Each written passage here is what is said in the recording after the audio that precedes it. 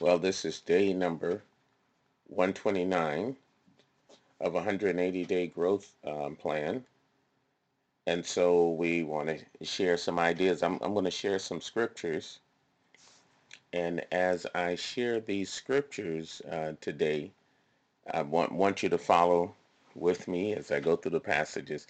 It's kind of like if you've ever heard Bishop Kenneth Ulmer preach, an amazing minister of the Word of God.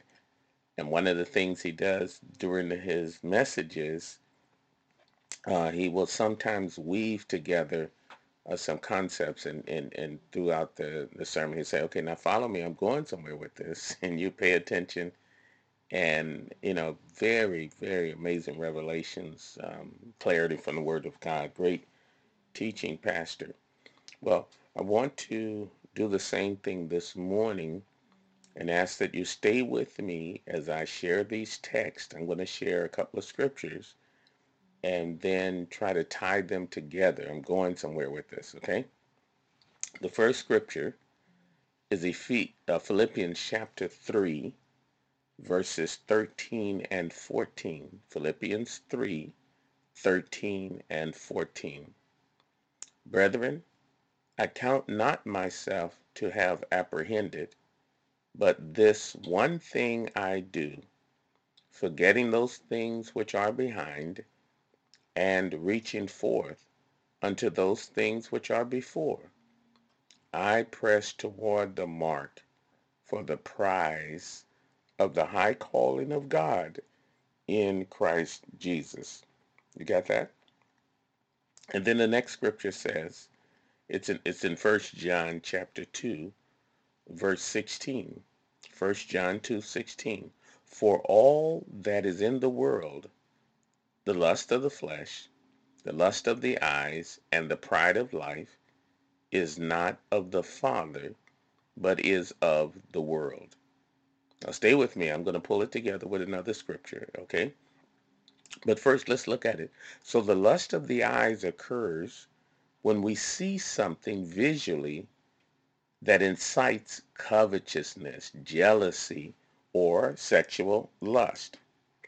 The pride of life is the desire in every human being to be his or her own God. So we get arrogance, we get self-promotion, and not marketing. I'm talking about self-promotion. Everything is about you, right? And we get greed. It all stems from the pride of life. So each of these categories have little things that sprout out and branch from them. The lust of the flesh is also one of the foes we fight. So the lust of the flesh include desires that arise from the fact that we are human beings. We are fleshly human beings. We're creatures in a human body. We're spirits having a human fleshly experience, right? Now the flesh of itself is not a sinful thing to have, right? We desire food, we desire water, we desire shelter, we desire sex, we desire comfort, right? And God created us with those desires, right? However, we were born sinful, desiring to please ourselves regardless of God's plan for our lives or his statute, his morals, his commandments, his will for us. So now, when the flesh desires rule us and they take priority, they become number one, they become the driving thing, they cause us then to go against God's will for our lives. They cause us to take what is good and turn it into something that's not good. For example, we're hungry and we want to get some food, right? Eating is good and eating is an enjoyable activity, right? It's not a sin to eat and enjoy. Jesus ate, he drank when he was on earth, right? And enjoyed hanging out with people. But when hunger becomes a lust for food, it turns into gluttony, and gluttony is the sin. Do you see that?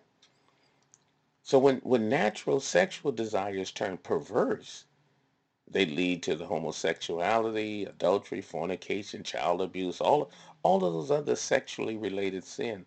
Those are the lust of the flesh. Now, here's the good news and the bad news when we put these texts together. The good news is Satan really only attacks human beings in three specific areas: the lust of the eyes, the lust of the flesh, the pride of life. The bad news is Satan really only attacks human beings in three specific categories because he is a specialist and most effective in the areas he specializes in. You see, if I were the devil, I would really not be a good devil because I can do so many things and get distracted by so many things, right? I'm able to do a lot of things and I'm only really good at a few things and not focusing only on the few things. I'm all over the place. But the difference between me and the devil is that the devil is able to do a lot of things, but only focuses on those three categories, which makes him really, really, really good at those three things. He has actually taken the biblical principle of this one thing I do, and he's perfected it for thousands of years and is going after human beings again and again. So he will wait until he has the setup that he's looking for to attack in those three areas. Will patiently wait for years and years and then makes his move. So then how do we combat a force, a personality, the spiritual demonic soldiers that are strategically aiming precisely each and every time, pushing each and every time in a certain direction? How do we do that? How do we fight? How do we combat these attacks? Well, the answer is simple, although it involves complex steps and action. But the answer in the simple form is this: you and I, we can become specialists in three things. See, we make following God all about everything. We get it so complicated and all of this, that, and the other. We can boil it down to three categories based on the word of God. Micah chapter 6, verse 8. He hath showed thee, O man, what is good, and what doth the Lord require of thee. Three things: do justly, love mercy, and walk humbly with thy God.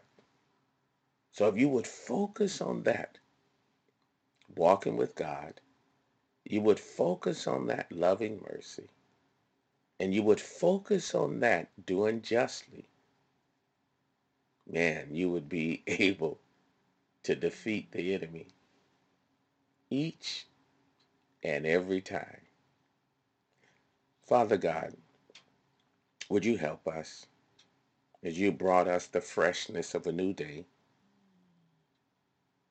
Help us to focus on that which is most important: to love justice, to do justice, to love mercy, and to walk humbly with you today. Help us to do just that so we can defeat the enemy and his specific attacks, setting us up to crumble and not be good witnesses for you. We want to be good witnesses, God. And we thank you. You've laid it out very clearly as to what we can do and how we can do it. We thank you in Jesus' mighty name we pray. Amen. And thank the Lord. Again, God bless you. Thank you so much for sharing this with your friends and loved ones. Day number 129. Let's make it to day number 180. God bless you.